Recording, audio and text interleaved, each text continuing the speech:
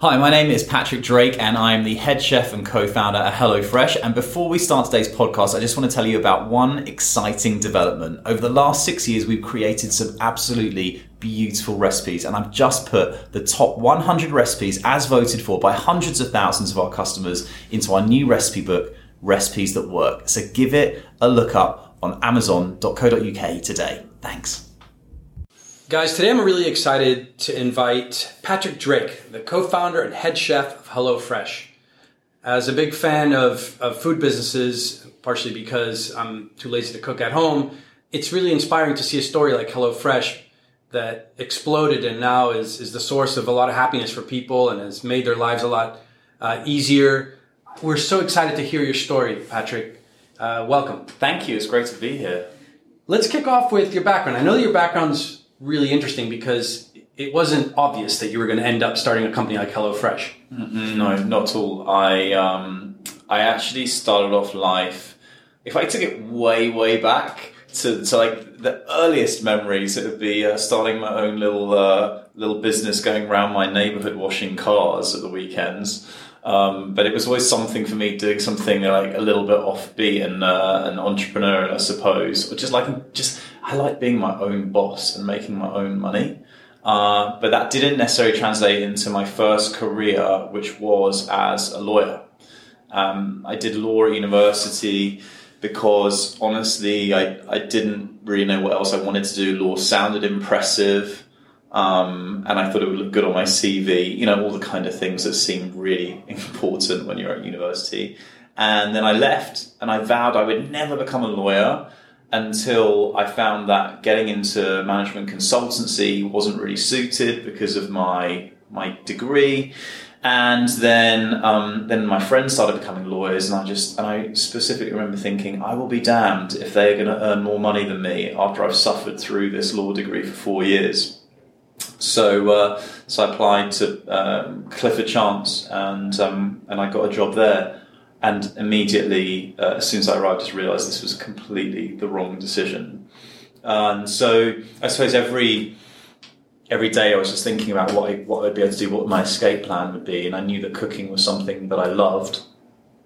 And it's a long story. You want the story? Yeah, I mean, I'm also curious how your family and friends reacted to it, because going from lawyer to cooking, that doesn't necessarily seem like the most obvious thing. So yeah, I would love to hear the full story. Wow. My mum was not. I think she was quietly petrified at what I was doing, because I had given up this seemingly perfectly good, solid career that would last me until retirement. In exchange for the biggest risk possible, and I don't even think she realised I liked cooking that much. And what happened was I was always thinking, what do I want to do? What do I want to do? Cooking was always there in the background. And then I was talking to a friend of mine in Los Angeles one weekend on the phone, and she works in television, and she said, we've been looking for some new formats for shows. And I said, I've got this idea for a cooking show. And I gave it to her, and really it was only a joke. But a week later, she called me up and she was all excited. And she said, listen, the people at the network, they loved your idea. I was like, what idea? She's like, the cooking show idea. And she said, why don't we film a pilot? You could pretend to be the chef. And I was literally sitting there in front of another gargantuan revolving credit facility agreement, which is about as sexy as it sounds. And and I thought, sod it, why not? So I booked a flight to LA. I had 10 weeks to prepare. And so I started doing all of these weird things, like everything I would do out loud. So if I was washing plates at home, I would wash the dish, and I would say, and the reason why I'm washing the dish is because I want to cut through the grease, and I want to make sure that it's clean so that I can stack it in the cupboard. And when I was shaving, I'd be like, the reason why I'm shaving upwards now is because of this. And my housemate, when he would hear glimpses, of this, he was like, what are you doing? Because I didn't tell anyone what I was doing, because it seemed like total madness. A lawyer doesn't fly to LA to be a TV chef. But this one apparently wanted to do that. So I flew out there 10 weeks later, having never been in front of a camera crew, having never cooked on film, obviously. And the next thing I know, I'm in front of a studio full of cameras, lights, producers, runners, director. And then suddenly they all turn to look at this total imposter. The director says, action. And I just remember I was just petrified. Did you blank? Yeah, my heart was pounding out of my chest, my throat was constricted, I was hyperventilating basically. They had to stop because they were like, no, we need to stop, needs to change his t-shirt, I can see the sweat marks. And I just remember having the worst imposter syndrome because all of these people seemed to me like, they were there because they knew what they were doing, that was their job. And in my head, the voice said, they're all thinking, who is this guy? Which is, that really useless self-talk that we all have that doesn't serve really any purpose at all. So anyway, got through the day, and actually I didn't do a bad job. I look back on it. Is there footage on YouTube? Yeah, there is footage on YouTube. Oh, we got to find it. We'll put it in the show notes, guys. Yeah, or maybe not. And there's a little bit of footage out there, and it wasn't so bad. But it wasn't my finest moment by a long chalk. And so got back to the UK. And it kind of petered out. Nothing came of it, and then I was left with that choice. It was like, well, there was this, this was an amazing adventure, and it could just be a great story that I would tell to people that I went and did this fun thing, and when I'm old and grey and a partner in the banking department or something, or I could commit myself to saying, you know what, this is something I really want to do for the rest of my life. I want to work in food, and you know what. I want to have a TV show. Why not? And I'd like a TV show because I'd like to teach a lot of people how to cook, and that would be a good way to do it. But I'm not going to lie, the idea of being a TV chef sounded pretty fun to me, considering I was doing a job that I hated. Yeah. So I wrote down on the top of a piece of paper. I had just been reading. Don't judge me. I'd just been reading The Secret by Rhonda Byrne, and wish it and make it so. And exactly. Just think it, and it will come true. And that's not quite how it works. But I've got to say though that I learned a lot of stuff from that book. It was like my gateway book into that genre, and it made me realize that simple things like language are so powerful. Like when you say, "I might," "I should," "I could." That those words are useless. It's like either I will or we just don't say anything at all. Because the moment you say I might or I think I might, then you're even further away from actually doing something. Yes, I think Yoda said do or do not. There is no try. There you go. Exactly. And well, there's no better advice than that. I mean, he's the man. So that got me thinking, and it certainly got me thinking about visualization, like real, or let's call it something a little bit more concrete, like goal setting. But that's what it was, or creating a business plan or a life plan, or whatever you want to call it. But I wrote down on the top of a piece of paper, by this date, I want to have a TV show and I want to be working in food for the rest of my life. Very big, grandiose, kind of undefined goal.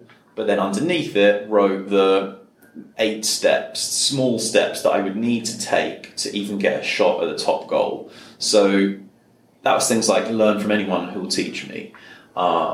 Study cookbooks, do more cooking at home, start a YouTube channel, cooking in your kitchen so you can practice being in front of the camera. That one in particular was considered extremely weird behavior in 2007 when YouTube had just started and lawyers didn't pretend to be TV chefs on the internet, and I didn't really tell many people about it at work. It was like this weird private indulgence. And that was it. And I just worked my way through the steps. And I think the thing with those steps was that each one of them was hard, but the only barrier to entry was my willingness to do them. It wasn't like I had to depend on somebody else to actually go through those motions. It was just depending on me and my ability to show up. And then going through all those steps, I thought, you know what? I may not get the top goal, but when the opportunity comes to get the top goal, I will be ready for it. And that requires a lot of blind faith. I was going to say discipline, but I think really blind faith is more appropriate, because when you're working in the basement kitchen of Brindisa, the Spanish restaurant in South Kensington, on a Saturday afternoon, pulling the bones out of a fish fillet, and your friends are sending you messages saying, we're at the park having a barbecue, come down, let's get on it.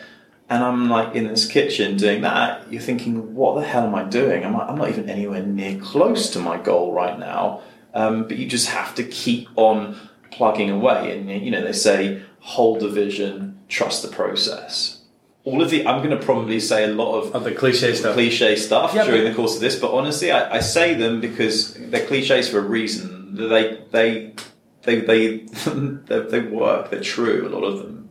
But the cliches, even though people, will mock them, as you said, there's probably some truth to them. But there's probably a dark side to them as well, which is there are hobbies which, when paid or when transformed into businesses, lose their charm. And cooking as a side thing, whilst you're a lawyer, probably looked a lot sexier than it was when you were, as you said, in Brindisa, working on a fish. Now that you look through your years as a chef, at HelloFresh, would you say that the passion that you had prior to doing this full time is still there? Has it now become a job? And is there a transformation that people will go through when they consider their hobbies into full-time gigs? Yeah, when I was in the weeds, and the weeds for me was the first few years of HelloFresh when I was just in my little kitchen at home, day in, day out, just developing recipe after recipe after recipe by myself. That turned something that was a passion into something that was considerably more onerous. It had a whole other level of pressure, and it turned something that, because as far as I feel, creativity thrives in an environment of flow, and flow comes from a sense of calm, comes from a sense of relaxation, for me at least, or a sense of I don't know, excitement. Flow comes from excitement too. Flow doesn't necessarily come from just drudgery. And I can't call it drudgery, but that would be unfair on what I was doing. It was still a creative process, but holy crap! I had targets to reach at the end of each week. We need to have this many recipes, and those recipes needed to work as well. And I wasn't just cooking the recipes. We couldn't afford a photographer or a stylist, any of that stuff. So each of our recipes has 6 photographs on it to show you the various stages of the recipe, so that you always know while you're going through the recipe that you're on track with it. Well, I had to cook the recipe to stage 1, run out into the living room, put it down on the floor, take a photograph of it, run back into the kitchen, start cooking it again, and do this 6 times for each recipe, and then take the finished dish shot at the end of the recipe as well. So it was like a marathon each day, trying to do 3, 4, 5 recipes. And that definitely took the sheen off it a bit. But now I don't do that kind of cooking anymore. We have a team of chefs, and we have a very, very different, far, far more advanced system for creating the recipes, which is really, I can talk about that later, but it's seen our recipe scores, and as a result, our customer retention really go through the roof. So now the cooking I do is a little bit more for fun, fun in the sense that I might be doing demonstrations or what have you. So if you had to give a piece of advice to a founder considering taking their hobby and making it into a business, what is the one question you would encourage them to ask themselves? If you could go back in time and say, dude, look, ain't going to be pretty. You're going to be taking pictures of permutations of dishes times 12 every day. Are you really sure you want to do this? Is there anything that people can do to sort of fast forward? I think what I would do is, it's a slightly different angle I would take to this. I would start with saying to them, what is your ideal lifestyle? How do you see yourself in the perfect place where you're incredibly happy and you feel fulfilled creatively, you feel comfortable financially? What does that look like? And then reverse engineer that vision. Because in fact, it's very easy to start off trying to create a business with some very vague notion of just wanting to be like wealthy beyond dreams of avarice, and not knowing exactly what that looks like, and then just kind of working at it, but without a sense of kind of real direction and purpose, and knowing exactly what you're aiming for. And I would apply that kind of questioning to that problem, or to that scenario. And if it was specifically about someone turning a hobby into something that could become a business, well, I would say to them, again, a general question which I'd always ask is, how passionate are you about that thing? Because you are going to be doing it 24/7, and there are going to be times when this is incredibly brutal on you. And do you have enough passion for that hobby or that idea that's going to push you through the times when you feel absolutely broken? Because there are going to be those times. We all have them.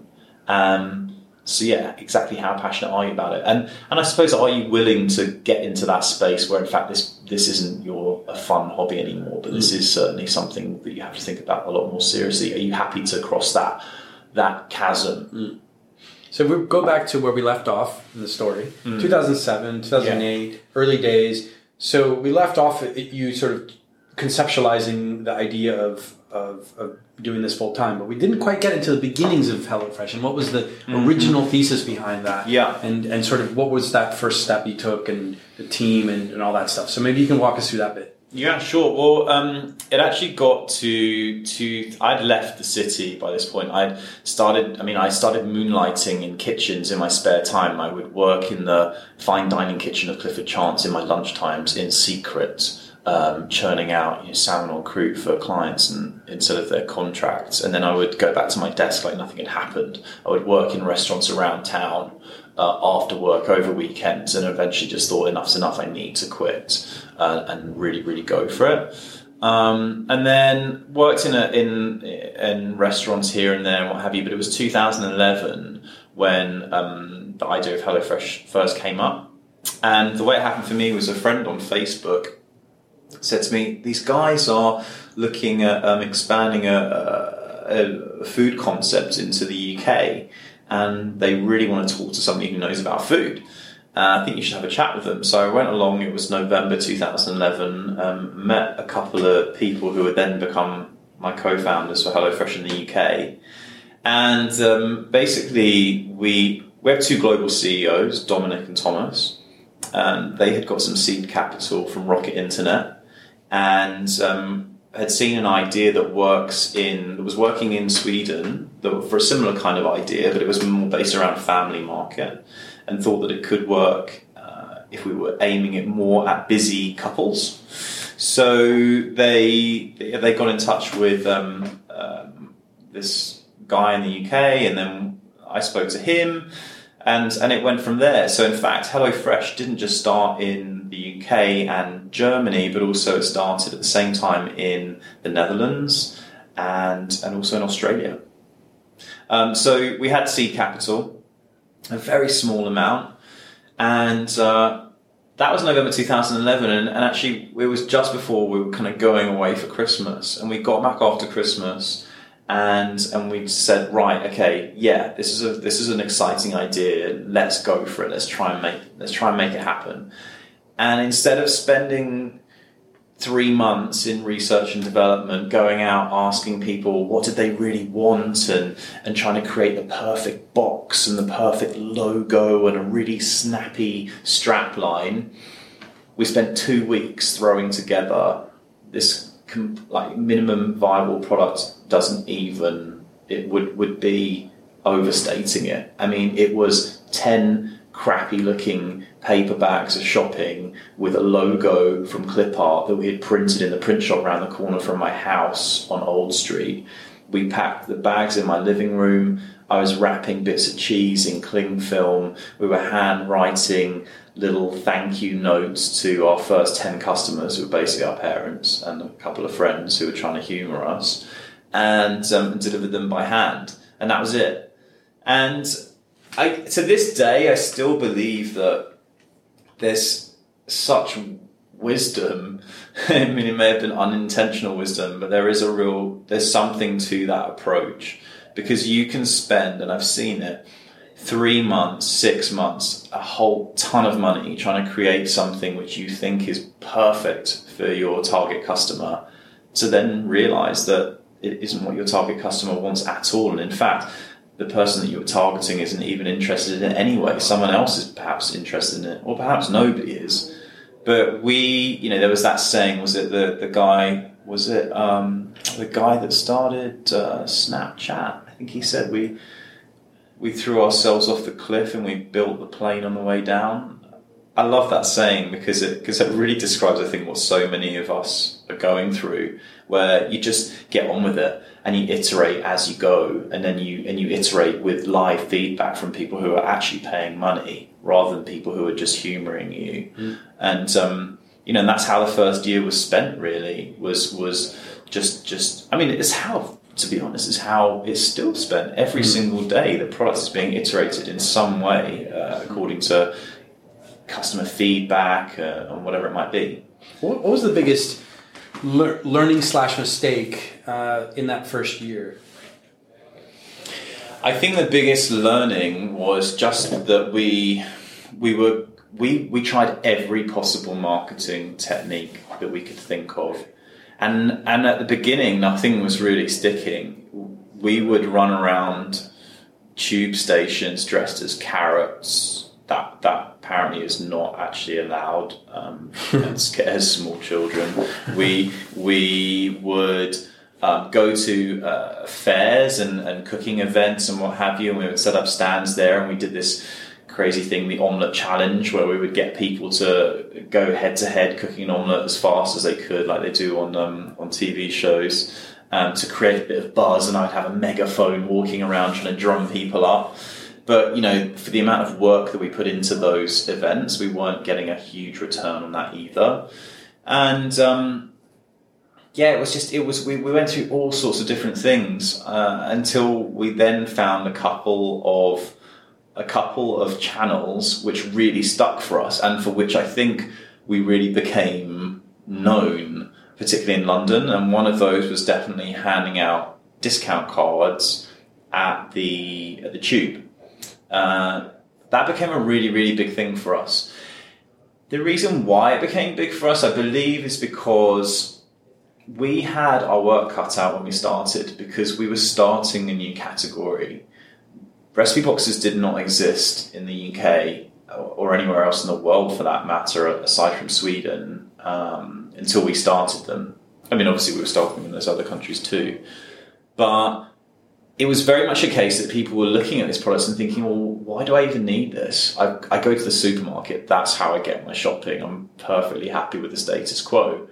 And I guess we were trying to do what Apple does, is make people realize that they need this thing that frankly they never needed before, and suddenly make it indispensable in their life. But how do you do that? You need to have some kind of entry level for them to discover it for themselves. And in our case, that was simply, if we could get them to try that first box, they would have that aha moment that actually, oh, I see it now, I get it. This isn't just delivering my groceries. This is so much more than food. I can see that they've basically taken away all of the reasons why I'm not cooking from scratch at home. They're making it fun again. And once people would have that realization, then they would really get on board with us. So that, going back to your question, and the learnings was one of the biggest things for us, was realizing that we need to take that risk. We need to give them the product at an incredible discount, where we're going to make no money at all, but on the basis that we know that we'll make that back further down the line, because they'll realize that this is something that really fits into their life. I know you've spoken with a lot of founders lately and probably compared notes on how to acquire customers. And you look back at when HelloFresh started and you were able to pull this off.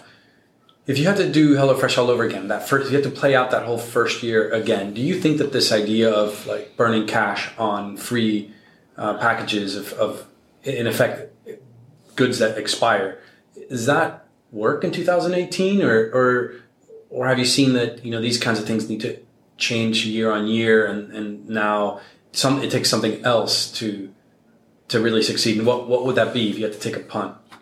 I think it really, I can, from personal experience and the way we've done things and my interaction with other brands, I really think there's still a lot to be said for giving someone that experience to break the status quo. An example would be when I was growing up, the first razor blade I was introduced to was Gillette. And I carried on using that happily for the next 15 years because why would I change from Gillette? Gillette's the best a man can get. Until I went to an event and a goodie bag was given to me and they gave me a Wilkinson sword. And then I tried that and I was like, whoa, this is way better. And I'm going to completely now change the habit of a lifetime. And if I did shave, which I don't anymore, then I would have used, I'd be using that. And I think that's the thing is that people, they go along and once they've made a decision about something, it's like they don't want to have to think about that thing anymore. They don't want that cognitive strain. They're just like, they just want that box is ticked. You need to break that mental kind of that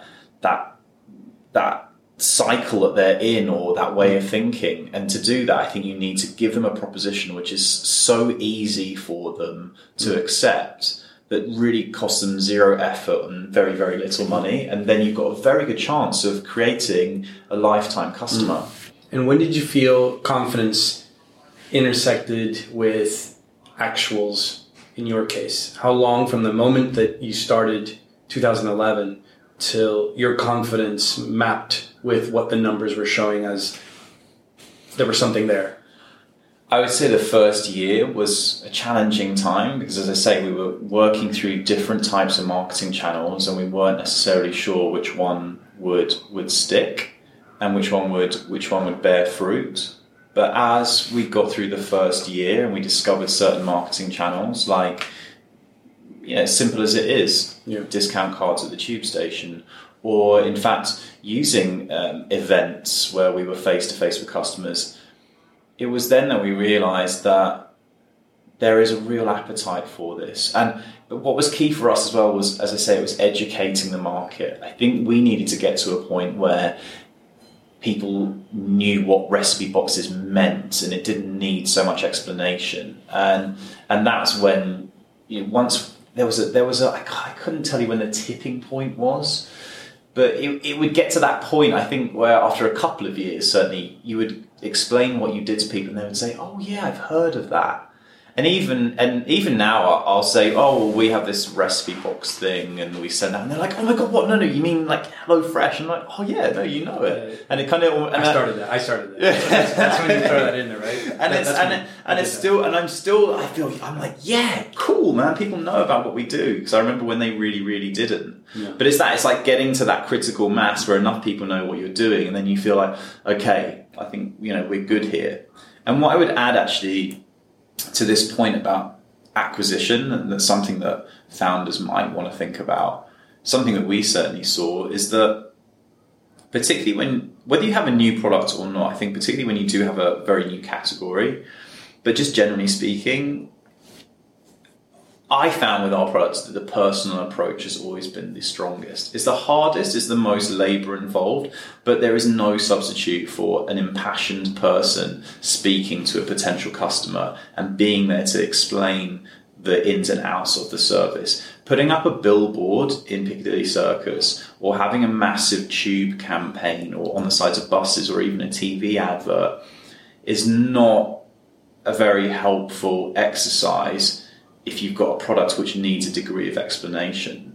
And so, having sales events, doing door-to-door sales, which seems extremely old-fashioned, but those channels are actually incredibly effective because you get to have that human contact and you get to reassure people that, yeah, this is new and you haven't tried it before, but there are so many great reasons why you should. And look, it's actually zero risk to you. So, why not give it a go? You've got nothing to lose. You can't explain that. You can't bring across that emotion in a billboard. The billboard comes way further down the line. And yeah, we do tube campaigns now. We do television advertising, but that's because those things simply remind people of an emotion that they probably already felt when they met one of us. Yeah. And they've met a lot of us now because we've met a lot of people because we do a lot of events. Yeah. So it's a very good nugget of wisdom. Basically, don't preempt that relationship.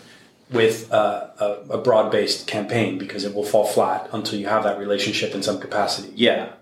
Though, I mean, I'll tell you, maybe there's one exception to what I'm saying, in that it was the first year of HelloFresh, and we decided to go all out on television advertising. We're like, we're going to go deep. We're going to put all our chips on the table now. And so we went up to Manchester, me as the person who's doing the cooking in front of the camera, our managing director, Ed, was the delivery boy, and we did a TV ad, and it cost us £5,000, which at the time we thought was an incredible amount of money. It was a big risk for us.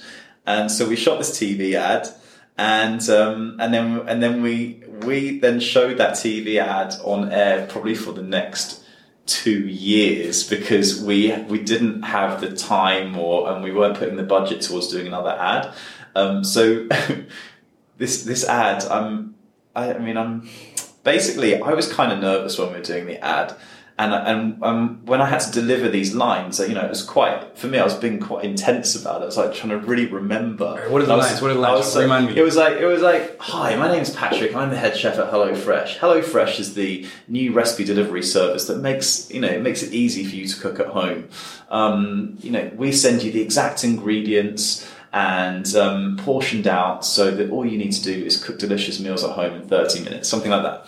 And I didn't blink once when I was delivering these lines, because I was like really focusing so hard on trying to remember them. So we would get comments on our social media every week saying, "Why is it with the guy in your TV ad? Why doesn't he blink?" And but the funny thing is this ad that cost us £5,000 ended up being one of the best performing TV ads we've ever had. And I swear it was probably because people were just like hypnotized by this really intense chef dude on the TV, just like staring at them. Doesn't blink. Yeah, he doesn't blink. Now I'm like paying attention to whether you're blinking right now. I'm like, strangely don't blink at all. I know, it's weird. Like a fish. So yeah, it was funny. I mean, that £5,000 ad, I don't think it did so well for us when we first released it in that first year, because again, no one really knew about what recipe boxes were. But when we repeated that ad through into the second, and I think partially into the third year, it actually performed really well. Mm. Well, talking about emotions, what was the emotional low point for you? I mean, I'm sure that you might have had some in the first year, but like, let's just be inclusive of from the very beginning till today. Is there an emotional low point for you in terms of the strategy or where the company was headed financially, or just relationship with your co-founders?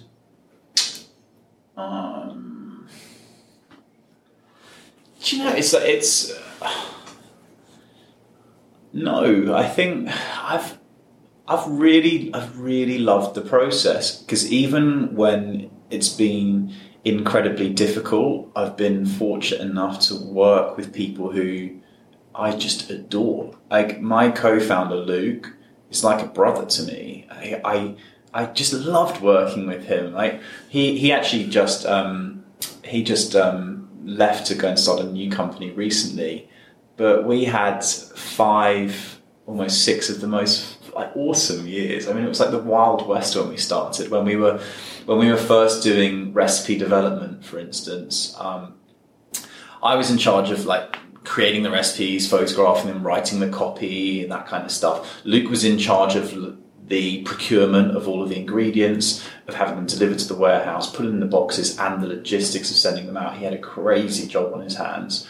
And when we were choosing recipes for upcoming boxes, each week that recipes were created, we would put the recipe cards in a line from top to bottom on the wall in the office. And each week, a new line of recipes would be put on the wall. And eventually this line of recipes, it was like a big grid of them, went around the entire office wall. And Luke and I would sit there at nights on, this was late and we were exhausted. And by all rights, we should have been pretty broken by the kind of work we were doing, in terms it was grueling. But we would sit on our wheelie chairs and we would wheel ourselves around the corridor, looking at the recipes on the wall and planning what the next box would be.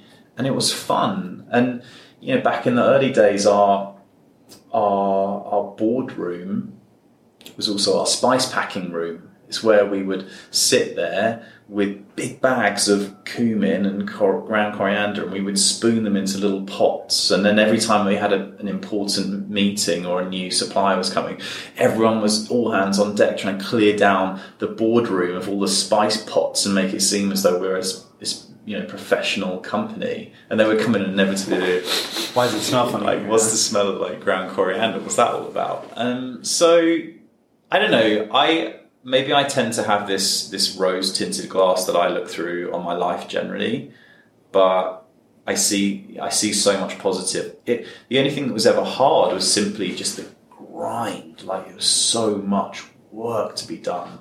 But it's a very physical type of business, right? It's not like a kind of business where you don't have assets. You have a lot of assets. You have inventory. You have things that are expiring, and maybe in that sense, you can walk us through how your job has evolved over the years, because it sounds like it was very hands-on at the very beginning, including the actual cooking. Yeah. But then how has it grown? Because now presumably you have a lot of people underneath you, and how have you as an individual sort of kept yourself up to date and relevant in sort of evolving internally? Yeah, I think that's such a great question. And, that really taps into like some deep kind of like personal stuff, especially when you say like, how do you keep yourself relevant? And it's something that, you do have to think about. You really do, because the person that you are when you start the company, you become something very different. And if you don't evolve with the company, then you're going to become a relic. And so, when I first started, I was head chef and I was cooking all the recipes and doing copywriting and getting involved in like brand and PR and a bit of product development. And it got to about year 3, and I remember thinking, well, I can't just be in the kitchen for the rest of my life. Like, I can't still be doing the recipes in 10 years' time. But the conflicting part of me, that little voice in the head, that little bit of ego says, but this is who you are. You cook the recipes. You're the head chef. If you don't do that, then what are you going to do? And you have to get over that. You have to not, and that's a big thing in any business that you're starting, in any venture, is to not let that little voice of ego take you down the path of small things and small thinking. You have to relinquish, your position or what you do, so that you can move on to do something different, something perhaps bigger, something that perhaps only you're qualified to do. And I think by the time we got to year 3, there were people that were coming up through the company who were perfectly well qualified, in some cases more qualified to be cooking than I am, because they'd had way more experience. Like, we have our chef Andre now. He's a career chef. The guy has so much experience. And you have to be able to let that go and then move on to the next thing. And so for me, moving on to the next thing means that now I suppose I involve myself in a lot more projects across the company. So whether it might be our cookbook, which we've just finished, which I happen to have a copy of here. Oh, nice. Which I'd love to come back to.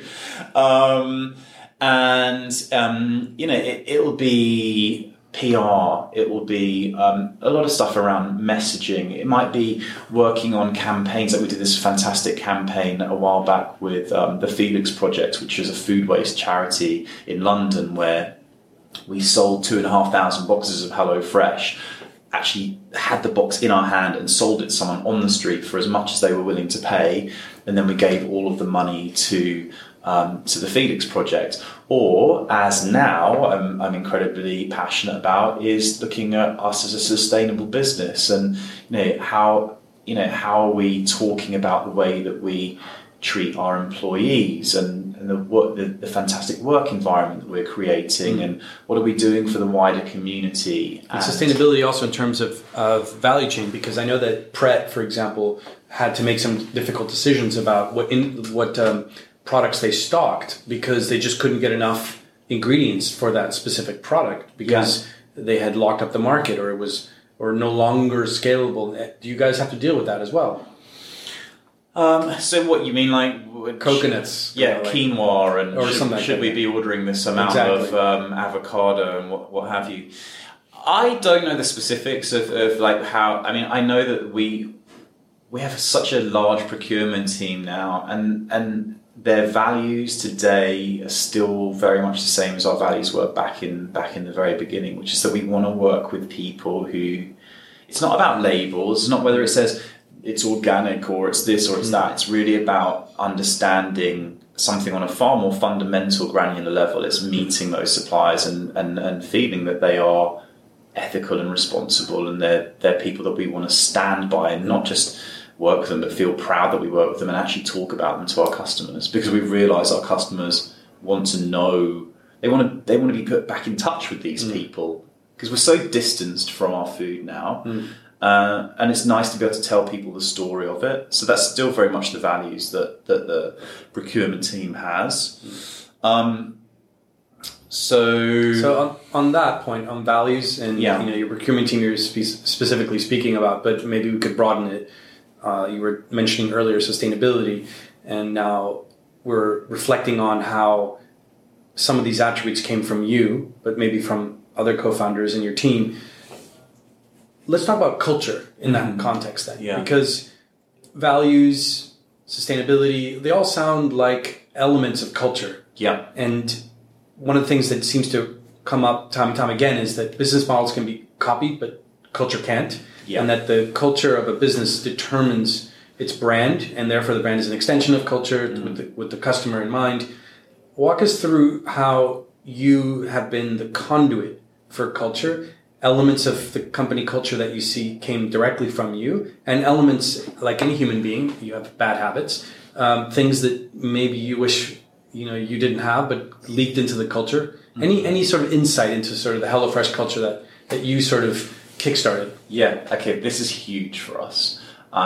Since the very, very beginning, since there were 5 of us in that office, culture and mission have been huge, like a very central part of who we are and why we do what we do. At the beginning, your biggest concerns are the things that seem most immediate, the fires that are burning most brightly and fiercely, are things like we've got to get the product created, we've got to ship the product, we've got to make sure that we're getting customer acquisition right. All of these things, they're the lifeblood of the company, absolutely. And therefore culture and mission, they seem like frivolities that you don't really have the time for. But I believed, and have seen it happen now in other companies, that if you don't look after culture, you don't think about mission and purpose and why, that'll come home to roost in, say, year 3, around about then. If you've got that really strong culture from the beginning, though, it really, really helps. Because as I say, you're going to go through really difficult times. You're going to question, why are we here? Why the hell am I here this late at night doing this thing? And I think that comes from believing in what you're doing. I think it comes from having a product where you can see that there is some, frankly, greater good in it. Because that inspires people. If you want that helps with employer branding. People want to come and work for a company where they believe that there's something bigger picture going on. And I'm really proud that the core product of HelloFresh is about the bigger picture. It's about teaching people the basic skills to learn how to cook really good, nutritious food from scratch. And that's the wonderful thing, is that a lot of companies have to find a bolt-on to give themselves a sense of purpose and mission. It's like we do this product, which is frankly kind of self-serving and all about us, making an incredible amount of money. But we're going to have some charity affiliation with this charity over here. And it's very, very transparent what's going on there. Mm-hmm. When you can build in a sense of we can call it sustainability. And sustainability isn't just about environment, by the way. Sustainability is this a sustainable business from the perspective of, do people want to carry on working here? Do customers want to keep on buying from us? And yes, are we looking after the environment? All of these different things are rolled into that. And if you can build that into the actual DNA of your company from the beginning, it's going to make life so much easier.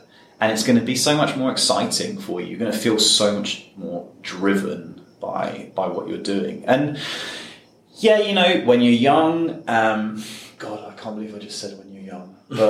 But For the record, he's very young. I'm 39 now. But I remember a time when these things weren't that important to me. Like I was more driven by, in my 20s, I was driven by the idea of money and by success and ambition and all these kinds of things. But trust me, when you get to a certain point, and I don't want to sound grandiose about it, but I believe that people will want to have a legacy. Like they'll want to do something that they can stand back from and think, you know what, I did that and I'm proud of it because that actually helped a bunch of people and it made a difference. And again, yeah, that's a kind of cliche, but it's true. Like, at the end of the day, what is it that makes us feel satisfied and happy and fulfilled as human beings? I truly believe it's contribution, and it's making other people's lives better. And some people find that through raising a family. And some people want to go beyond family and they want to go into community. And then some people want to go beyond that and they want to create companies which can change many, many lives. Well, the idea of changing many, many lives is attractive when you have the freedom to do that. Yeah. And in a private small company, you are the dictator, in effect, of how you will address that and who you will help. But as you start scaling and you start getting momentum and you have other people's opinions jumping in, which include investors' opinions and, middle management opinions, it starts getting harder and harder. And, the last question that I have, before we kind of do a couple of fun ones is with the IPO, and I know that you have limitations in what you can share, but with the IPO where financially there's a lot of exposure and restrictions set upon a public company, what were the major changes that needed to take place in terms of culture and values to accommodate that new type of shareholder? And if there were any changes, or if there was anything that needed to be done, what advice would you give to a founder to prepare for that moment if they were to ever find themselves in it? What I would say is that presumably the reason that you've got into a position where you can IPO is because of who you are, what you do, and why you do it as a company. It's those things, that unique package that you've created, which is in fact the thing that makes you an attractive IPO proposition. And so from that perspective, don't change a thing. Like, turn those dials up, do more of what you're doing, do more of what makes you unique. In terms of the more hardcore structural side of it, which I am not an expert on, but there's clearly going to be a lot that you need to do in terms of ticking certain regulatory boxes and making sure that you are doing your reporting in a particular manner. And that's a whole other ball game. That, in fact, what I would say is, if that's not your area of expertise, and it's something that is so incredibly important, and I'm sure people could think of cautionary tales of people that perhaps haven't appreciated the complexity of the IPO process, and as a result have fallen foul of it post IPO. Get someone in who can do that, or set up a team that specifically deal with that part of the business, so that you, as a founder, are not distracted from what it is that you do best, and the thing that the thing that you do to bring your incredible value to the company. Because when you start splitting your attention across two things, perhaps one is not your area of strength, that's when the problems can arise. And I suppose I would say that not just about an IPO, but about anything that you're doing, is that if at some point you feel like you're splitting your attention across things where perhaps your skill set is not most suited to it, then get somebody who can do it. And this is something that I've always had front of mind, this great saying, which is that type A people hire type A people, and type B people hire type C people. And the fact is that when you're building your team, you want to make sure that you're hiring people who are as good as you, if not better, and not feel afraid of doing that. Because if you're hiring people below you out of some sense of insecurity that they're going to usurp your position, then that's a recipe for disaster. Well, to wrap things up, I want to ask completely unrelated questions to HelloFresh. What's left on your bucket list? My bucket list has really radically changed, even in the course of the last year. And then I really am starting to think about family now, and about, what is that next part of my life going to look like? I was talking about this idea of fulfillment, about building something, and about legacy. Or there's no greater legacy than the family that you have, and so I'm beginning to think of those things. I can't even believe I'm thinking about it. It was never on my radar, but it's something as simple as that. Honestly, it's about, I'm not going to sound like, well, I'm a bit of a hippie, I suppose, but it's about an inner journey more. It's about discovering more about who I am and what makes me tick, and how I can optimize my physical well-being, my mental well-being, and just kind of exploring that part of myself. So spending a little more time on that kind of work, as well as the external building companies work, all that kind of jazz.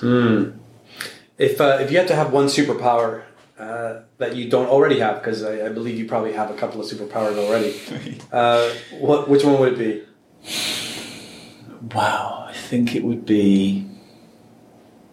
probably be time travel. Time travel? Yeah. Where'd you go? I would go. I think, there's this part of me that just, I would want to go back in time and correct certain things which I felt were injustices that happened to, if it was something that maybe happened to me, but also injustices that happened to other people. And I'll tell you one. Episode 1 of Star Wars? Yeah, I don't know. It's kind of like, this is a little sad. And I don't want to bring the atmosphere down, but one of our co-founders, Min, her name was, she was absolutely pivotal to creating the business in the UK. She's the most incredible, intelligent, wonderful woman, and she got cancer and she passed away in her 30s. Like, I sometimes think about, God, I'd give anything to go back in time and be able to tell her to go and have that checkup before she did, and do something about it. It's kind of sad, but yeah, I mean, it's a part of HelloFresh history. But I remember her so well because I don't believe we'd be where we are today without her. Not in the UK. Well, I get the vibe that HelloFresh seems like a big family to you. It feels that way. It really does. How big is the family now? Well, now we're in the UK head office. There's about 150 of us. So a lot bigger, and that means that it's definitely a preoccupation of mine to make sure that it still retains that kind of family vibe, and that people are mixing across departments and not becoming strangers, and that definitely becomes more difficult. And people say to you, you know what, when it gets to 50 or 60 people, it's all going to change, the culture's going to change. And I was like, no, it's not. It won't happen, not at HelloFresh. We're too tight for that. And it's true, like, it gets to that number and suddenly people are walking down the corridor and you're like, oh, I'm not sure I've met that person. So who is this guy? So you really have to work hard at making sure that you're actually constructing that kind of social friction that makes sure that people actually are meeting each other. And so we have a huge dining table in the middle of our office, which you can see on Worship Street through the windows. And the rule is, there's not many rules in the building, but one rule is that you have to have lunch downstairs. You can't have lunch at your desk. I mean, you can eat outside if you like, but if you're eating in the building, you eat at the table, and then that means that you're getting to meet people who you wouldn't otherwise meet. Little things like that make a big difference. Wow. Well, thanks for joining us, Patrick. This is a very inspiring story. Did you want to share another one? I want to share one more thing. Go for it. This is super important. All right, go for it. So we've done 6 years now of HelloFresh, right? Yeah. And we have created these beautiful recipes, and the way we create them is by getting customer feedback, and they tell us what they think of the recipes, and then we reiterate the recipes. Yeah. So I just came out with our first cookbook. You come full circle. Now you're back to the TV chef. Yeah, exactly. It's called Recipes That Work, and it is the 100 best recipes from the last 6 years, as voted for by hundreds of thousands of HelloFresh customers. So I'm looking at the book right now, guys. It's a very beautiful hardcover book with an amazing picture of Patrick wearing a white shirt and an apron in the back. And it says, Recipes That Work, more than 100 step-by-step recipes and techniques. And how long did it take you to put this together? This was about a 6-month project in total, but the last 3 months particularly intense. A lot of eating, a lot of recipe testing. It was like one of the best jobs ever. It really was. It was really, really fun. And I look at the book now and it makes me hungry. And the thing about it is, this is not a coffee table book. It's going to be that most loved, sauce battered, pages folded down go-to in the kitchen. So that is my next big thing, is like, I really want to see this baby doing well, because I think that this book's going to make a difference to people. So it's on Amazon at the moment, recipes that work. So I'm going to give you a copy. Wow. I need to get this autograph. That's what I need. No, this is amazing. Well, thanks again for your generosity, of your time, and for what you've done. Because, they say that families that eat together stay together, and you probably have been the reason why families have, spent time together eating and cooking and sort of sharing in that very familial activity. So I'm sure there's a special place in the afterlife for people like you. Let's hope. All right, thanks for joining us, Patrick. Pleasure, thank you. Thanks for listening. If you enjoyed the podcast, don't forget to subscribe on iTunes and SoundCloud, and leave us a review with your thoughts on our show.